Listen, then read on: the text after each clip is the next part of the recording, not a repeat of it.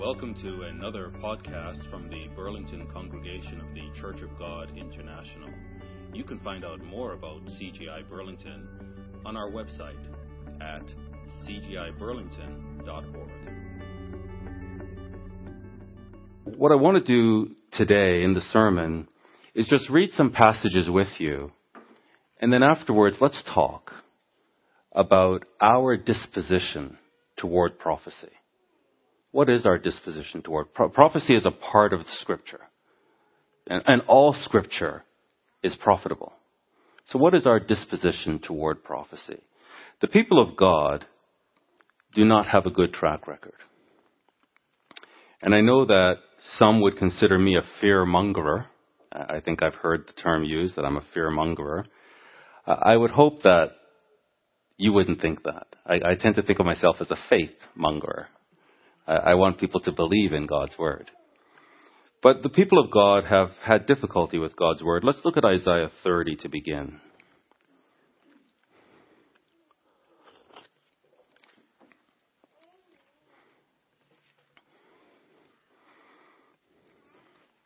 Isaiah 30, and we'll begin in verse 1, where this is God's assessment of His children. This is His assessment of His people. Isaiah 30 and verse 1 says, "Woe, woe to the rebellious children, says the Lord." So this is a "thus says the Lord." "Woe to the rebellious children, says the Lord, that take counsel, but not of me." So these are God's people, and they're looking for counsel, they're looking for advice, they just don't want it from God. "And that cover with a covering, but not of my Spirit." Why? Why are they seeking counsel and covering, but not from God? "That they may add sin to sin." So there is a sinfulness in the people of God, or the community of God. And for that reason, they are rebelling against God. Notice verse 2. "That walk to go down into Egypt." So God is taking His people out of Egypt, and His people want to go into Egypt. "That walk to go down into Egypt, and have not asked at my mouth." So they're not looking for counsel from God. They've decided of their own that they want to go into Egypt. By extension or analogy, we would say today, God's people want to participate in the world. They want to be fully engaged with the world. And they're not looking for advice from the Scripture. What does the Scripture say? They want to be free to participate with Egypt. "And have not asked at my mouth to strengthen themselves in the strength of Pharaoh, and to trust in the shadow of Egypt." Again, by extension, maybe you have a great job. You've got a great career. And that's where your confidence is. And you're putting your trust in the things of this world. And God is taking exception to that, to His children, and saying, we should not be strengthening ourselves in the strength of Pharaoh. "Therefore," verse 3, "shall the strength of Pharaoh be your shame." So that wonderful career that you think you have, it's going to come undone. And you're going to be embarrassed, or I'm going to be embarrassed. Not to say that we shouldn't have great careers, but is that our strength? Or is the Word of God our strength? We should be taking advice and counsel from the Word of God. "Therefore shall the strength of Pharaoh be your shame, and the trust in the shadow of Egypt your confusion." So God's people are going to be in confusion because they're relying on Pharaoh, they're relying on Egypt, and not on God. Drop down to verse 8. God feels so strongly about this and this pattern among His people that He says in verse 8, "Now go, write it before them in a table, and note it in a book." So put this in front of my people, and in fact write it in a book. Why? "That it may be for the time to come, forever and ever." So God is saying, this is a pattern that I see in my people that is going to be a continuing pattern. So Isaiah, put this in a book so that the people that you're dealing with today can see it in front of their faces, written in a book, and people generations later who call themselves my people, they can be condemned by this book as well. So God's own people have this pattern of relying on the world, relying on the strength of Pharaoh, and not on God. And God says, put it in a book. Because I want the condemnation of my people to be in writing. That it may be for the time to come forever and ever, that this is a rebellious people. Lying children, here we're getting now to the root of the matter. Children that will not hear the law of the Lord. The carnal mind is enmity against God. And even though we are God's people, we still have this carnal mind. And we want to pursue what is in agreement with our carnal mind, and the law of God is not in agreement.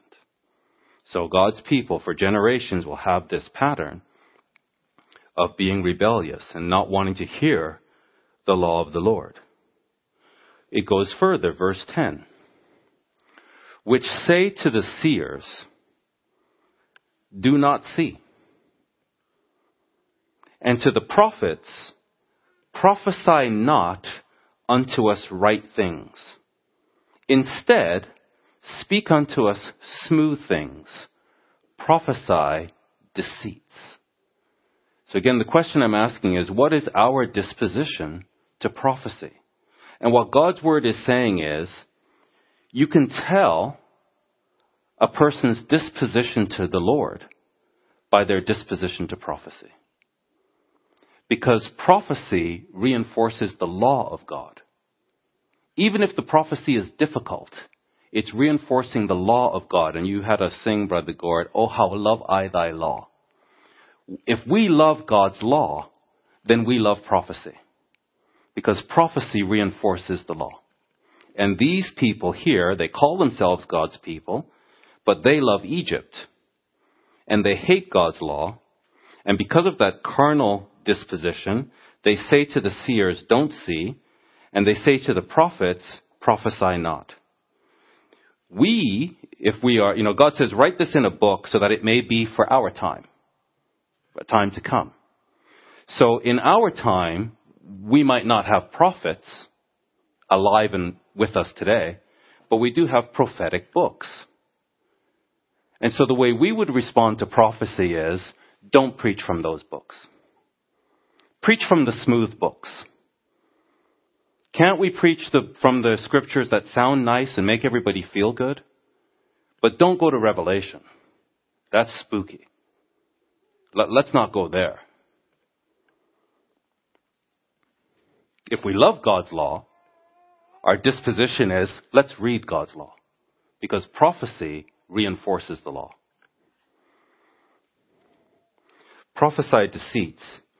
Get you out of the way. Turn aside out of the path. Cause the Holy One of Israel to cease from before us. In modern language, we might say, don't prophesy from the difficult prophetic books. We don't want you speaking. Let's get smooth speakers. There's different ways that we can fulfill this. But fundamentally, it's a resistance to prophecy. Therefore, thus says the Holy One of Israel. So God has a response to this disposition toward his prophetic word. Therefore, thus says the Holy One of Israel, because you despise this word, notice it's the prophetic word. They're saying to the prophets, prophesy not. We despise prophecy. And God is saying, because you despise this prophetic word and trust in oppression, and Egypt and Pharaoh, that's all oppression. Instead, you're trusting in oppression and perverseness and stay thereon. You like that. You like the ways of the world. You don't want the fulfillment of God's kingdom. You're hoping this kingdom, the kingdoms of this world will last a little longer. If I could just really finish my career another 20, 30 years, I'll make a lot of money. I don't want the kingdom here now. You want to stay there on. Therefore, verse 13, This iniquity shall be to you as a breach ready to fall, swelling out in a high wall, whose breaking comes suddenly at an instant. It looks like the wall is resisting the water, but all of a sudden it just breaks. And he shall break it as the breaking of the potter's vessel that is broken in pieces. So this is now God's wrath. And he shall not spare, so that this breaking will be so thorough, so that there shall not be found in the bursting of it a sherd or a pot to take fire from the hearth or to take water withal out of the pit. So in other words, everything will be shattered to such an extent that you can't even find a piece of broken pottery to scoop up some water. Everything will be useless and completely shattered. This is God's wrath on his people that despise his prophetic word. For thus says the Lord, God, the Holy One of Israel, in returning and rest shall you be saved. So in returning to God, we will be saved. In quietness and in confidence shall be your strength, but you would not. In other words, we don't need to be afraid of prophecy. We should be confident in prophecy. When we are reading the prophetic word and the wrath of God, we should be quiet and confident. Because we're in alignment with God's will. If God says it, we believe it, we want it. We want what God wants. And this is our salvation. This is our strength. In quietness and in confidence, verse 15, shall be your strength, and you would not. But you said, no, for we will flee upon horses. Therefore shall you flee. So we've got our own way of looking after ourselves. We don't need God. Therefore shall you flee, and will ride upon the swift. Therefore shall they that pursue you be swift. So yeah, you might have swift horses, but the people I send after you will have swifter horses. Your safety is with me, not with Egypt. 1,000 shall flee at the rebuke of one. At the rebuke of 5 shall you flee. You know, there's a scripture that says the righteous are as bold as a lion, but the wicked flee when no man pursues. And that's what we're seeing in our nation today. Weakness. Where no one has attacked us, but we're backing up and fleeing. And just in case somebody attacks us, we better not say that, we better not say this. There's no boldness because God is not a part of this nation anymore. So 1,000 shall flee at the rebuke of 1. At the rebuke of 5 shall you flee, till you be left as a beacon upon the top of a mountain, and as an ensign on a hill. And therefore will the Lord wait, that he may be gracious unto you. So God has a promise to Israel, has a promise to Judah, and he's gracious. He wants to fulfill his promise. And therefore will he be exalted, that he may have mercy upon you. For the Lord is a God of judgment. God is a God of judgment. And that's what prophecy is about. It's about God's law and God's judgment. God is a God of judgment. Blessed are all they that wait for him. We welcome God's judgment. And if we have sin in our lives, we repent of that sin. We condemn the sin in our lives. We agree with God. And we want his judgment. That's the disposition we should have to prophecy. Look now at Revelation. Let's go to the book of Revelation, that scary, scary book that people really don't want anything to do with. Say to the seers, see not. And to the prophets, prophesy not. We don't want the book of Revelation. Too scary. But look how the book of Revelation begins.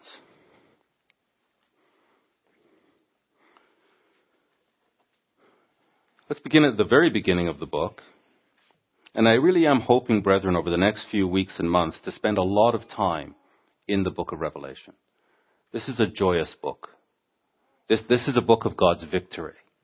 But look how the book begins. Revelation 1. And maybe ask yourself, when was the last time we had a thorough exegesis of the book of Revelation? we should be all over this book. Revelation 1 and verse 1, the revelation of Jesus Christ. So it's the revelation of Jesus Christ. It's His, which God gave to Him. So it comes from God the Father. Well, why should we be unwelcoming to the book of Revelation when it comes from the God our Father, and it was God our Father, and it was given to Jesus Christ? Why? To show unto His servants things which must shortly come to pass. The Isaiah spoke of confusion, that the people who rely on Egypt as their strength, that strength will be their confusion. Egypt has no clue what's happening, what's going to happen tomorrow. God wants us to know. And so He gives this revelation to Jesus Christ so that He can give it to us, His servants, so that we can know what's going to happen tomorrow. We don't have to be confused. And He sent and signified it by His angel unto His servant John, who bear record of the word of God and of the testimony of Jesus Christ and of all things that He saw. Now, brethren, please read with me very, very carefully this book of Revelation, how it begins, verse 3. Blessed is he that reads, and they that hear the words of this prophecy. So if I'm a pastor of Jesus Christ, and I withhold the book of Revelation from you, isn't it logical to say that I'm withholding blessing?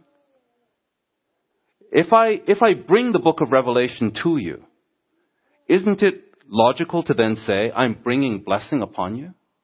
It says, blessed is he that reads, and they that hear the words of this prophecy. But we say to the prophets, prophesy not. Speak to us smooth things. We don't want to hear what's in the book of Revelation. And yet, the scripture says, he that reads and they that hear are blessed. And keep those things which are written therein. So there's something for us to do. As we go through the book of Revelation, we're blessed to hear it, and we're blessed to keep those things which are written there. In other words, there's somebody or an army of somebodies that want to take this from us. So if I, as a pastor, don't read from this book, I am participating with that army of somebodies that wants to take this from you. We have to stand up against these armies and hold on to what is in this book. We should not, it shouldn't be that I say to you, what's in Revelation chapter 5? And you say, I don't know. I haven't read that for so long. Well, what about chapter 6? I don't know. It should be such that if I say Revelation 5, it's like we know what's there. 6, we know what's there. 7, we know what's there. That's keeping these things. We're not forgetful. And keep those things which are written therein. Why? For the time is at hand. What this is saying, the time is at hand, is that these things which must shortly come to pass, when they happen and as they happen, the people of God should not be confused. If things are happening and the people of God are confused, we're not in God's will. We're not in God's will. It's God's will for us to know what is happening as it happens. Verse 2 says that John bear record of the word of God and of the testimony of Jesus Christ. So there's a testimony of Jesus Christ. Look at chapter 19 of this book, Revelation.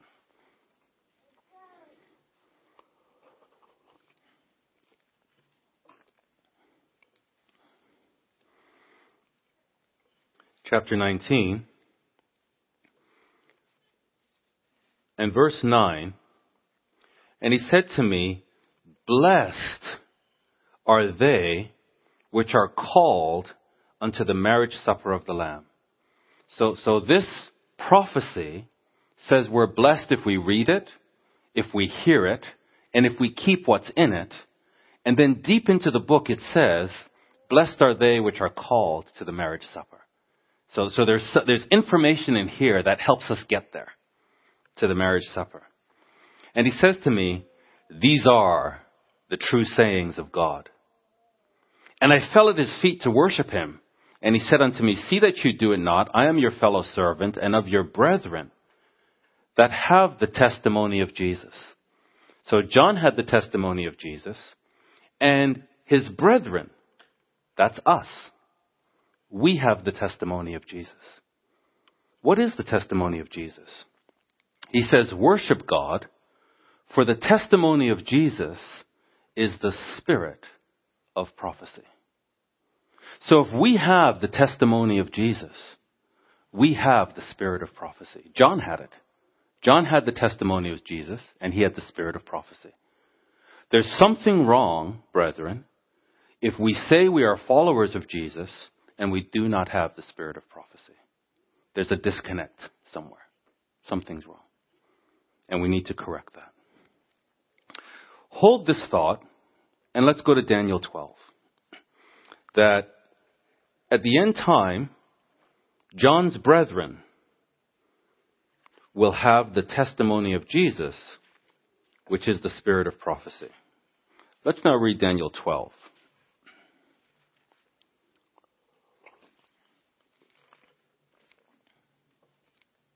Daniel 12 and verse 1.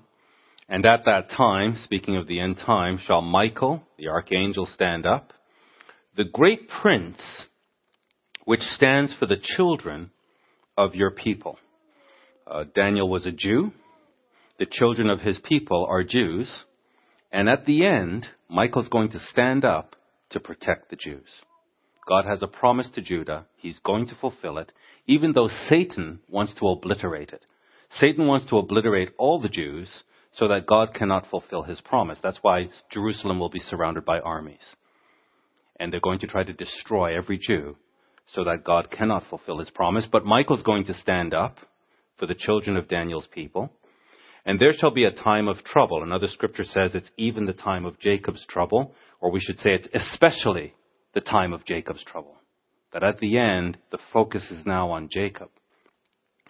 Such as never was since there was a nation, even to that same time. So this is really the wrath of Satan unleashed. And at that time, your people, Daniel, Jews, shall be delivered. Every Jew that shall be found written in the book. So the scriptures show us, if we read books like Zechariah, they show us that at the end, the Jews will acknowledge Jesus Christ as their Savior. And they will mourn for him, whom they pierced.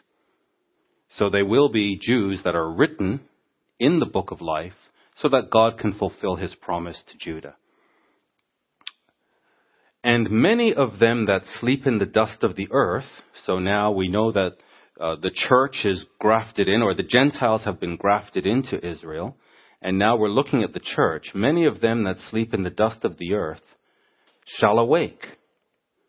So coming out of the dust of the earth, people are going to come back to life, some to everlasting life, the first resurrection, and some to shame and everlasting contempt, the third resurrection. So there are some that have come into the church and have failed. So their resurrection is unpleasant. They have failed God.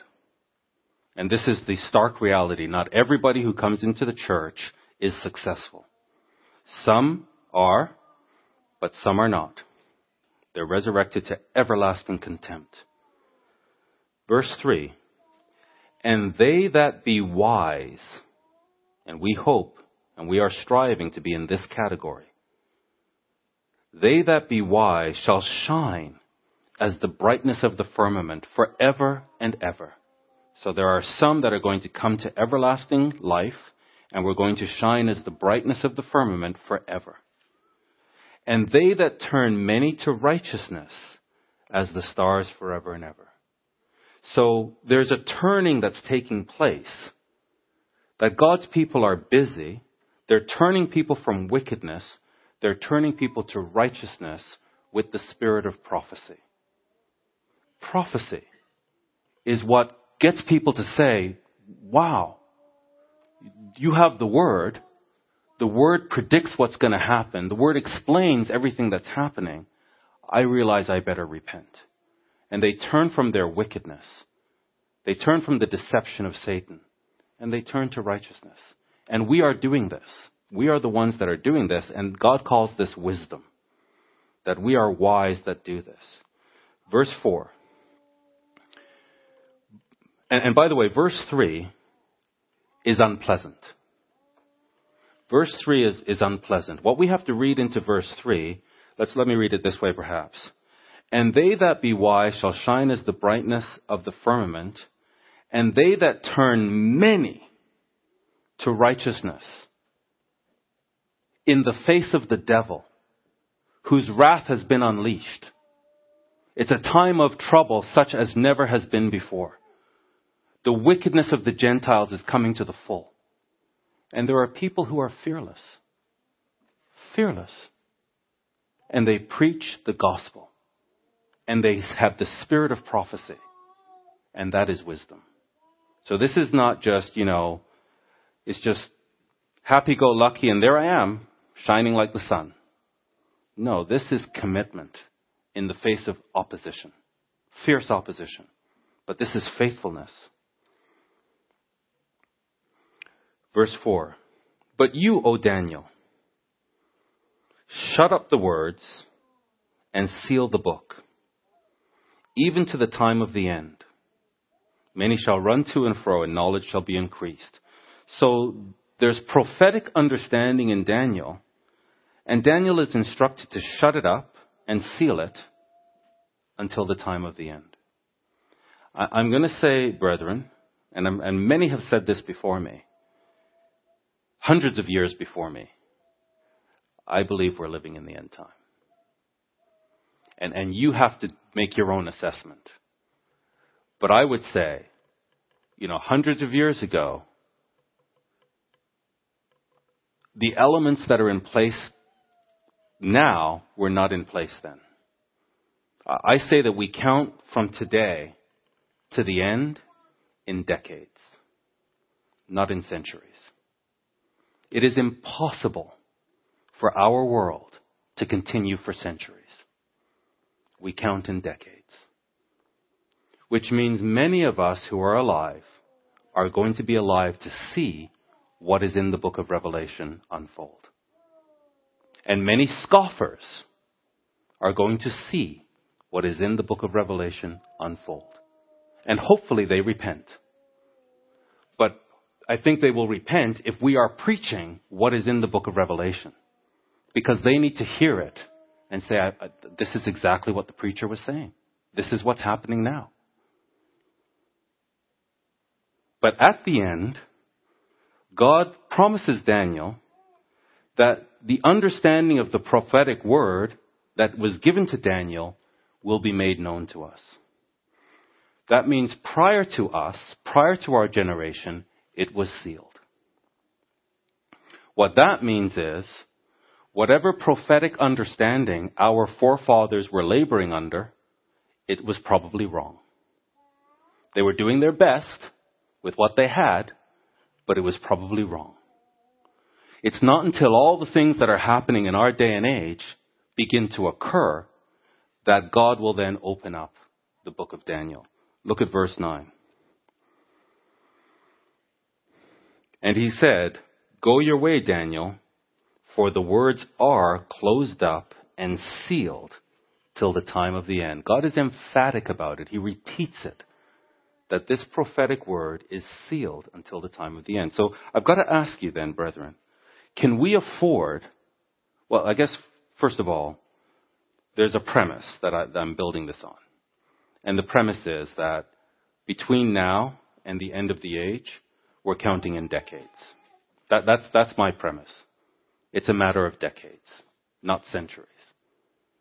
If it's centuries, then maybe the book is still sealed. So I think you have to decide for yourself, between now and the end, are we counting in centuries or perhaps millennia? Or are we counting in decades? I'm putting forward that we're counting in decades. If we're counting in decades, then the book of Daniel is going to open up to us. Does it make sense to you that we would never touch the book of Daniel? That as we get closer to the end, we're in every book except the book of Daniel. And the book of Daniel reinforces what's in the book of Revelation. So as we get closer to the end, we avoid Daniel and we avoid Revelation. Meanwhile, God wants to unseal these books to us. Does that make sense to you? Because it doesn't to me. I think as we get closer now, we need to be digging into these books and understanding them and allowing God to unseal them for us and then using this knowledge to turn many to righteousness, including ourselves. Verse 10, many shall be purified and made white. So at the end, look at this, brethren.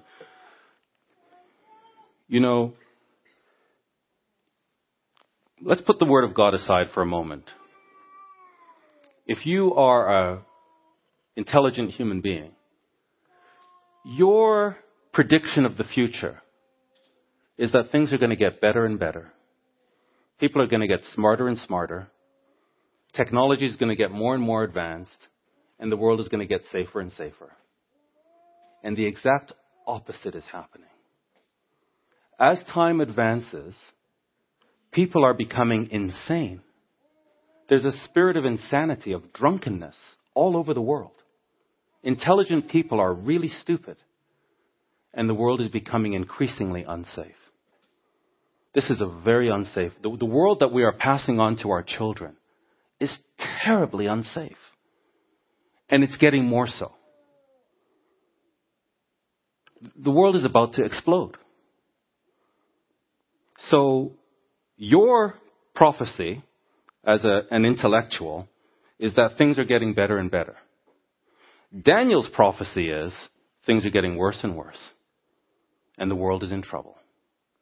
And in that context, he says, or God says to him, verse 10, many will be purified and made white. This is a crazy world. People are insane. People are drunk. And God says, in this context, as unsafe as this world is, as crazy as this world is, many will be purified. But he said earlier, the wise will be turning many to righteousness. Where's our voice? Where are we on the world scene? We have the Word of God. There is nothing more powerful than the Word of God. Why isn't our voice heard? It's our voice with the Word of God, the testimony of Jesus, that turns many to righteousness. This is the work that we must be doing. Many will be purified and made white. There's a big repentance that is taking place. And tried. But the wicked shall do wickedly. So it's going to become painfully obvious to people that the Bible is God's word. They're going to be repenting. And in this context, wicked people are going to be committed to their wickedness. And they're going to continue to do wickedly.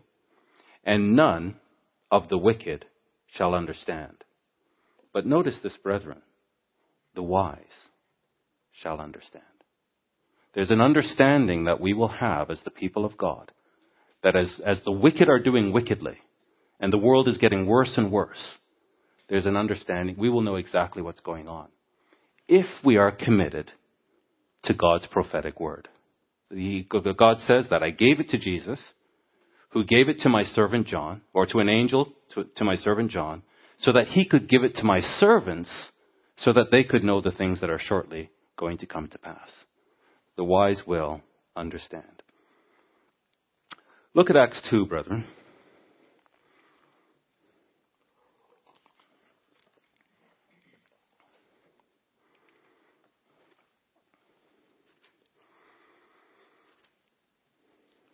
Just to show how the apostolic church, the early church, treated prophecy. Acts 2, verse 14, this is on the day of Pentecost, verse 14, but Peter standing up with the 11, lifted up his voice and said to them, "You men of Judea, and all of you that dwell at Jerusalem, be this known unto you, and hearken to my words." So Peter spoke with authority, and he spoke with the authority of God's word. Now, the people of God were being accused of being drunken, and Peter says, "For these are not drunken as you suppose, seeing it is but the third hour of the day." Verse 16. "But this is that which was spoken by the prophet Joel." We need to be able to be like Peter. When things happen on the world scene, the wise who understand should be able to say, "This is not what you think it is, but this is that which was spoken of by the prophet Daniel. This is that which was spoken of by the apostle John. This is that was spoken of by the prophet Zechariah." We should be so well versed with the prophecies that as things happen on the world scene and people are confused, we should be able to correct the confusion and say, "No, this is that which was spoken of by this prophet." That's the role that we should be playing. And he quotes then Joel's prophecy, verse 17, that it shall come to pass in the last days. So he is well versed in the eschatological unpacking of God's word. And he's able to bring that to the people and bring the people to repentance.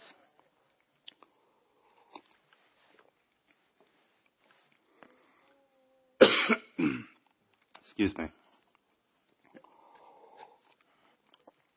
Now, I think the trouble that we as God's people have with the prophetic word is a lot of it is unpleasant. A lot of it is unpleasant. You read Revelation, and it's, from one chapter to the next, more and more people are getting slaughtered.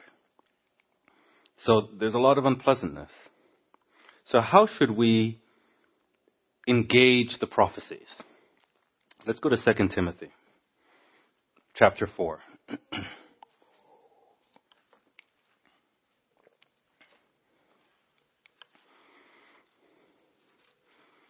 So the intellects want us to believe the world is getting safer. The book of Revelation says, not so. As we go into the future, the world is going to become more and more unsafe, and more people are going to be killed. So as things unfold, we need to be saying, this is that. 2 Timothy 4 and verse 1, Paul is speaking to Timothy.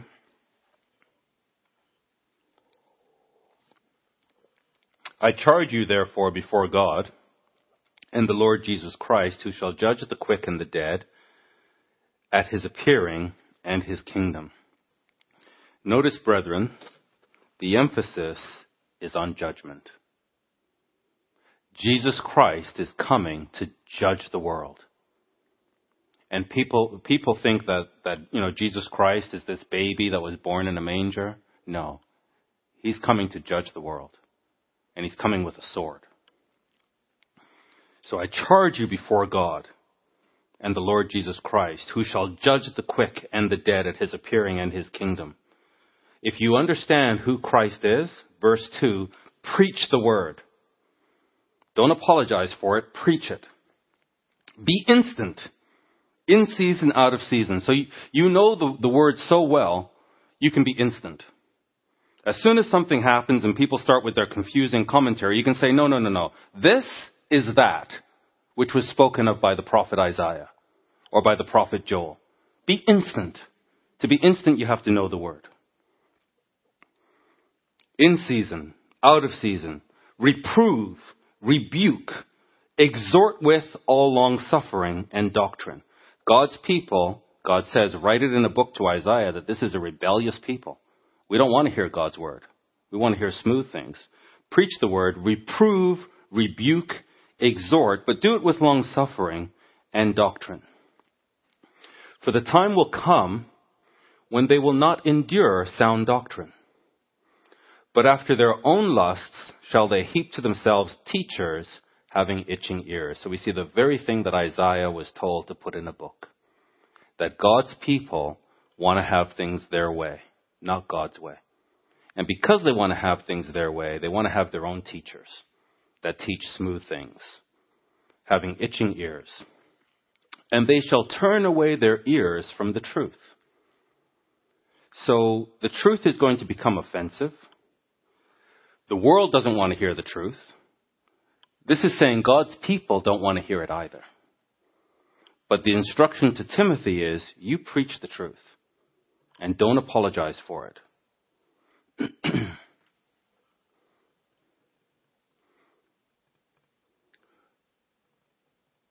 But after their own lust, verse 3, shall they heap to themselves teachers. So they're going to pick their own teachers that will not preach the prophecies that are difficult, having itching ears, and they shall turn away their ears from the truth, and shall be turned to fables. So when you start to lose the prophetic framework, then you can begin to introduce error, and before you know it, you're embracing fables. But you watch in all things, endure afflictions, because you will get it when you preach the truth. Truth and affliction go together. Do the work of an evangelist. Make full proof of your ministry. What's the result of doing the work of an evangelist? So Timothy, you're up and coming. Paul is the mentor. What happened to Paul? Verse 6. For I am now ready to be offered, and the time of my departure is at hand. I have fought a good fight. I have finished my course, and I have kept the faith. So again, the book of Revelation tells us we're blessed if we keep those things that are written therein. Paul is showing us we have to fight to keep it.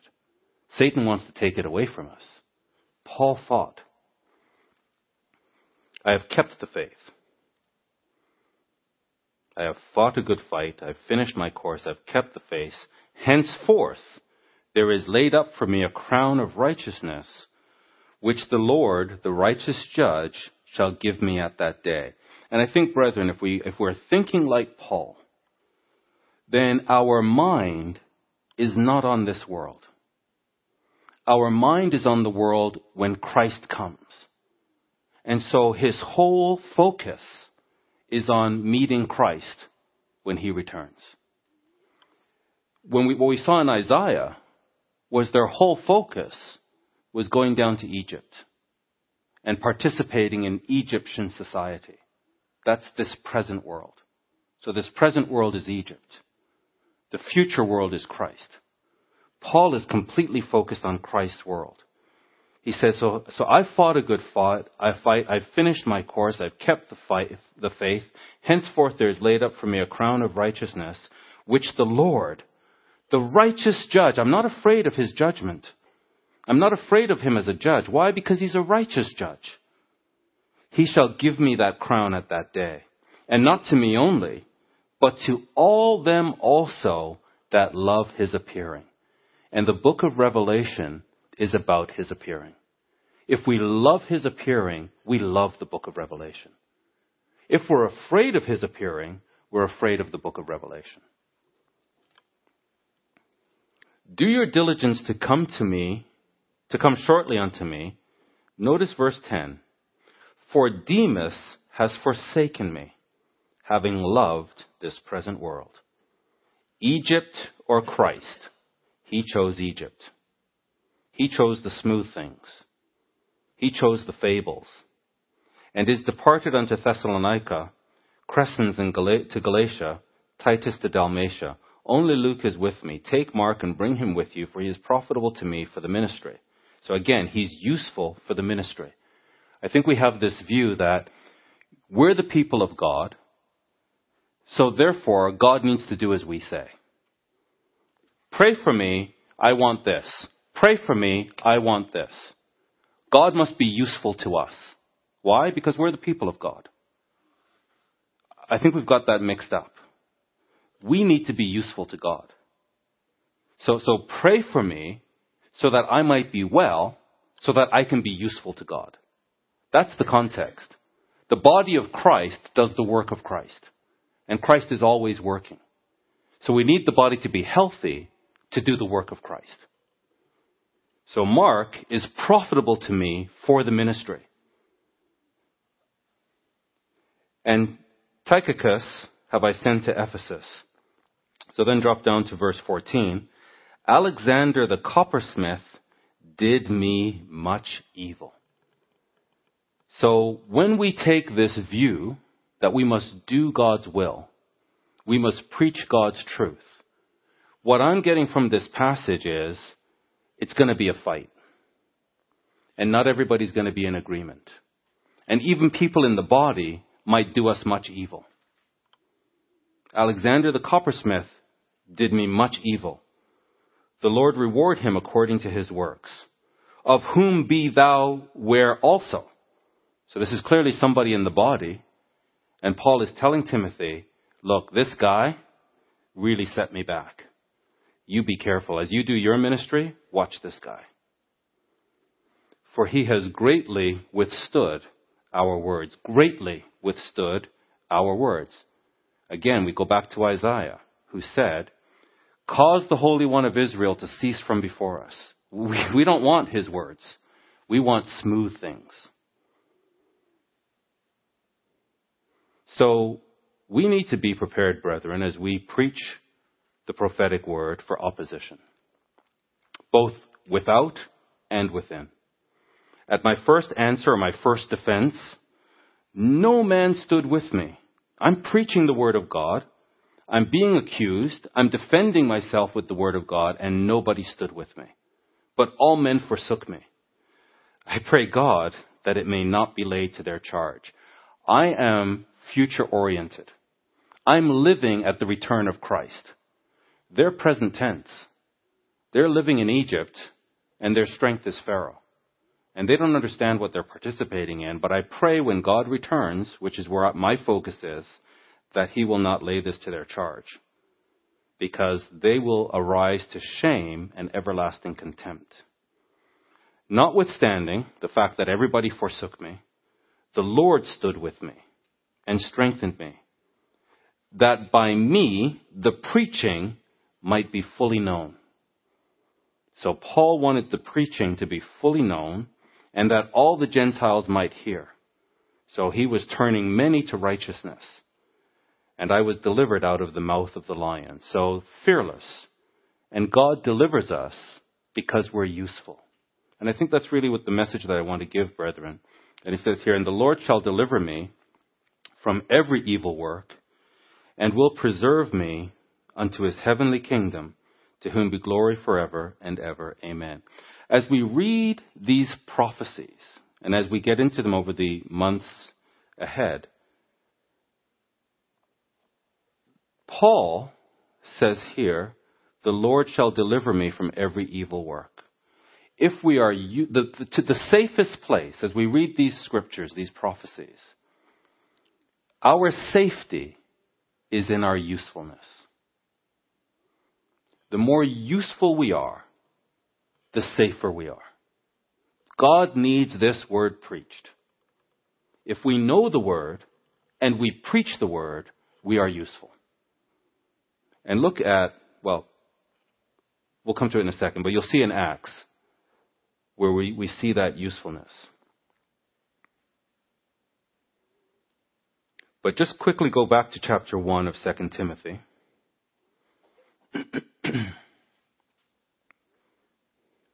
In verse 7 he says, 2 Timothy 1 verse 7, for God has not given us the spirit of fear.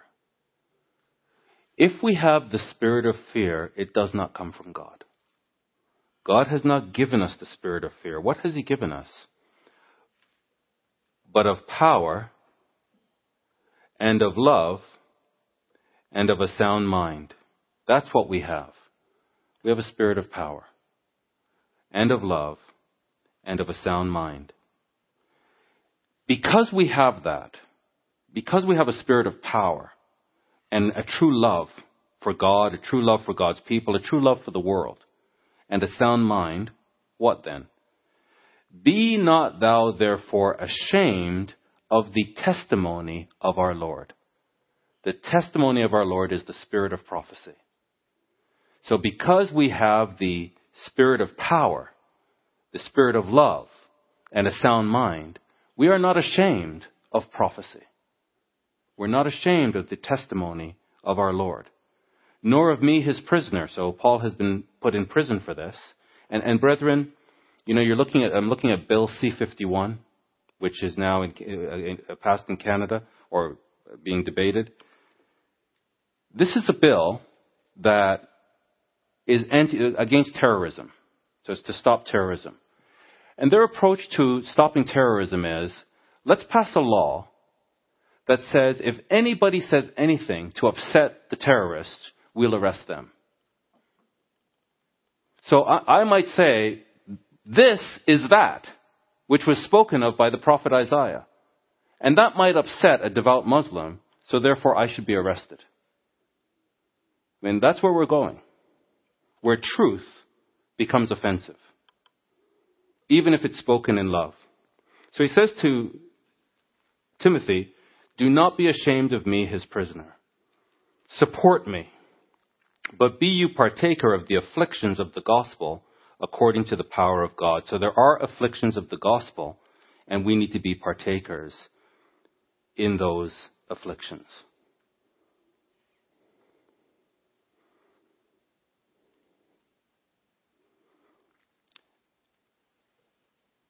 Let's go to Acts 5.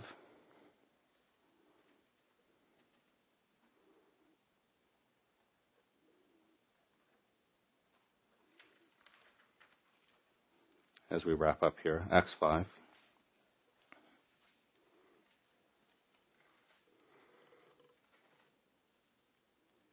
Just to show you again, the safest place for us is being useful and having the spirit of power and of love and of a sound mind. Acts 5, verse 17.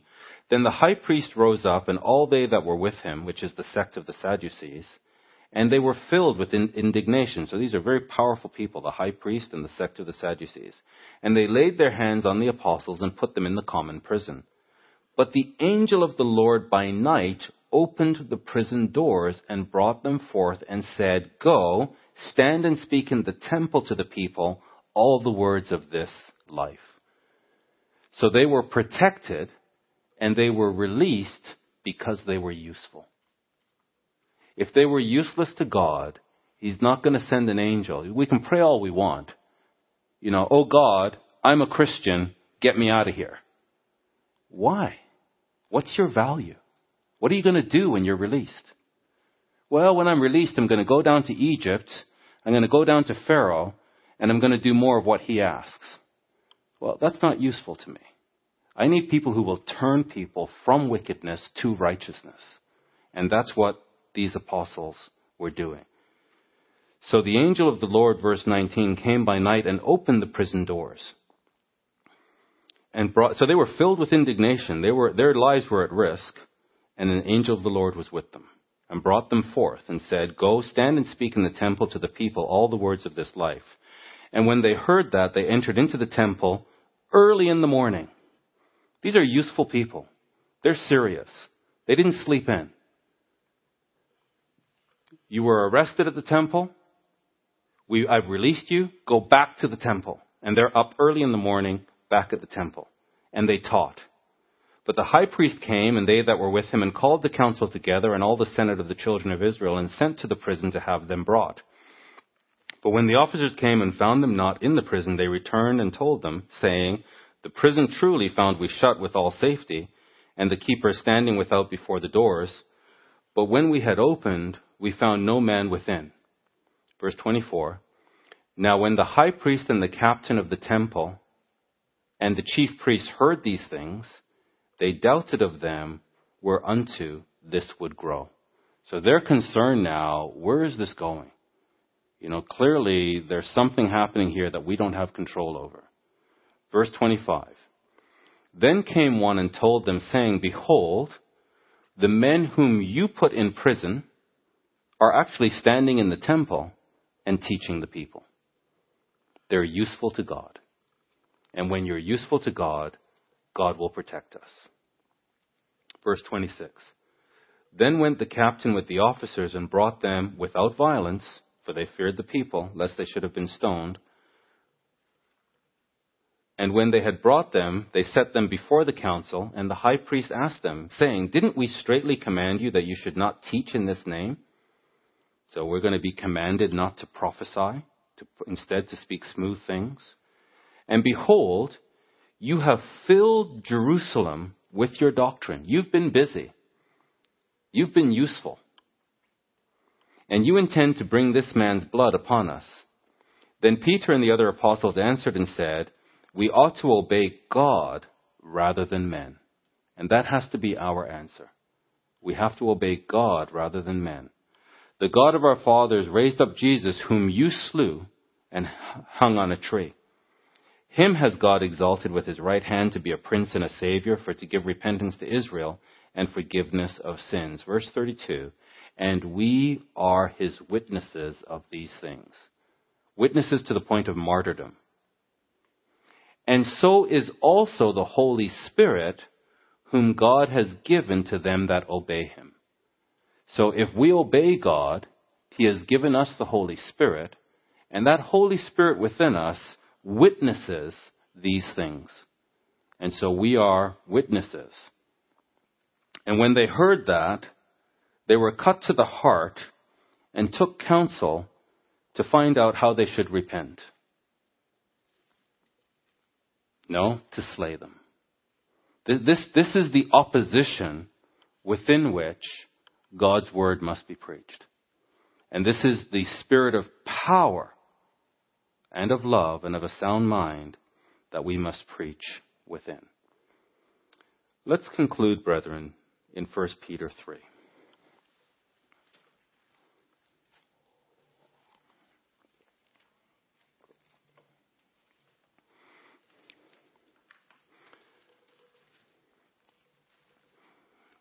I really do believe, brethren, that we need to be all over the book of Daniel.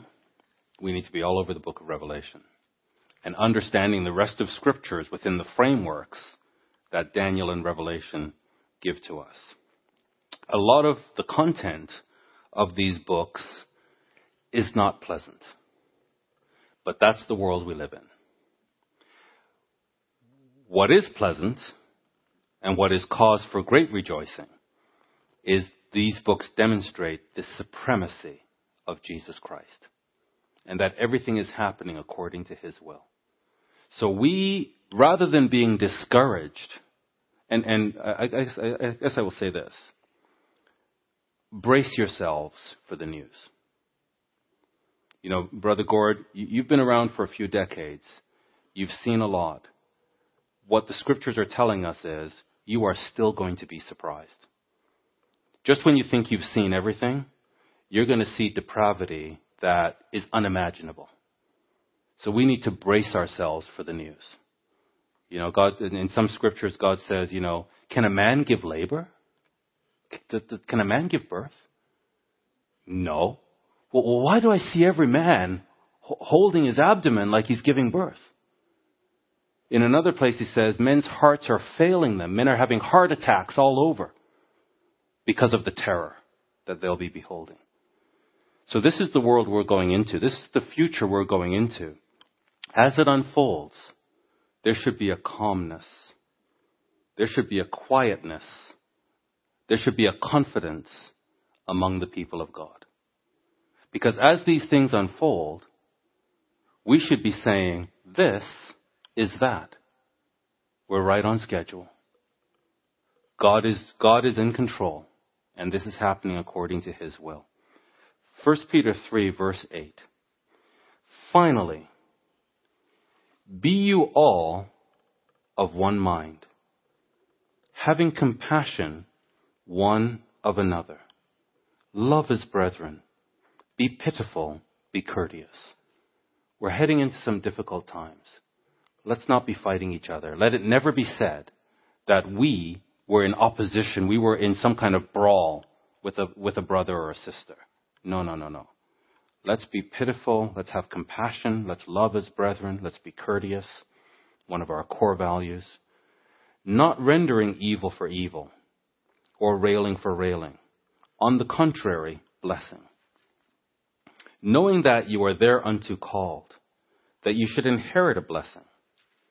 For he that would love life and see good days, so despite what we have to get through, despite this crazy world that we live in, and the uncertainty and unpredictability of it, he that would love life and see good days, let him refrain his tongue from evil, and his lips that they speak no guile. Turn to righteousness. Turn away from evil. Let him eschew evil and do good. Let him seek peace and ensue it. For the eyes of the Lord are over the righteous. And this is our confidence, brethren.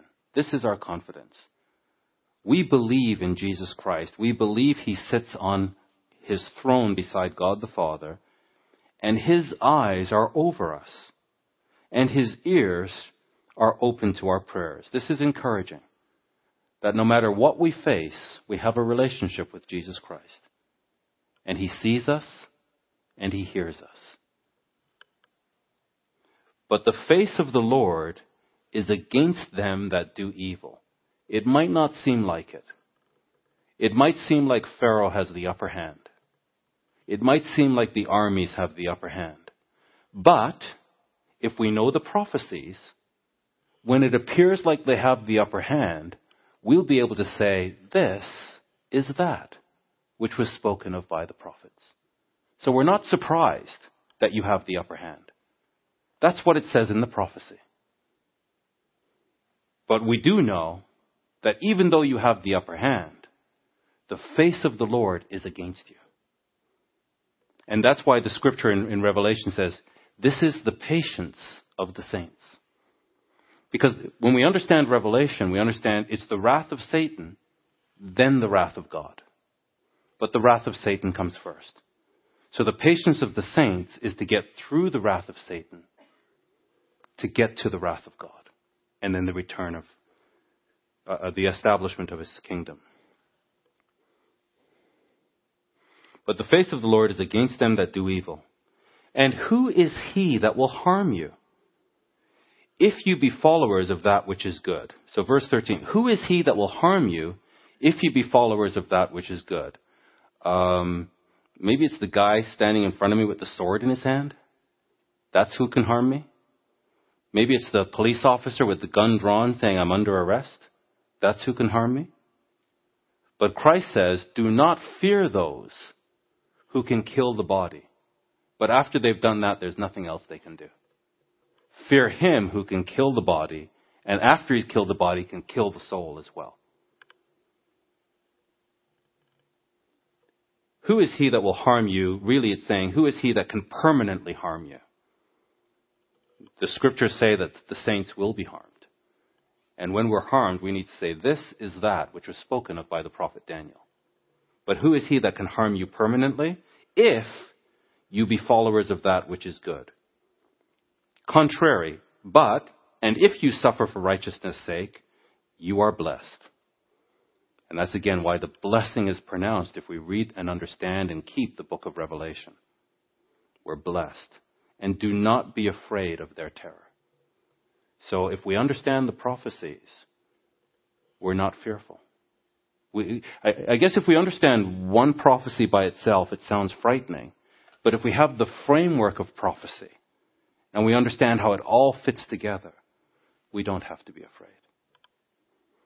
Do not be afraid of their terror, neither be troubled. We shouldn't be troubled. The world is going to be troubled. People who reject this word are going to be troubled. Isaiah says they're going to have confusion, but we should not be troubled. Instead, verse 15, sanctify the Lord in your hearts. Every 5 minutes, so in the time that I've been speaking to you, every 5 minutes, a Christian is being killed, is being tortured, is being beheaded in the Middle East. Anybody who names Christ as Lord is being severely tormented. They're being expunged out of the Middle East. We're not hearing about it in the news. Silence. We don't even know that it's happening. But what's happening there is coming here. And the real target is not people who name Christ. It's people who name Christ and have the Word of God. They're the ones Satan is really after. But while they're being killed, they're praying. As they're being beheaded, they're praising Jesus Christ. And they don't have the understanding that we have. And what's happening there is going to be worldwide. In the end time, there's a hunt for the saints. Do not be afraid of their terror, and do not be troubled. Take this long-term view.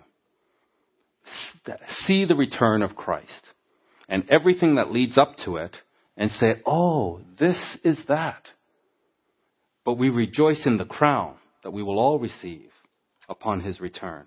So sanctify the Lord in your hearts and be ready always to give an answer to every man that asks you a reason for the hope that is in you with meekness and fear. So the oppressor may be asking us, why are you so joyful? Don't you realize what I'm about to do? Or a fellow prisoner who's terrified could be asking, why are you so calm?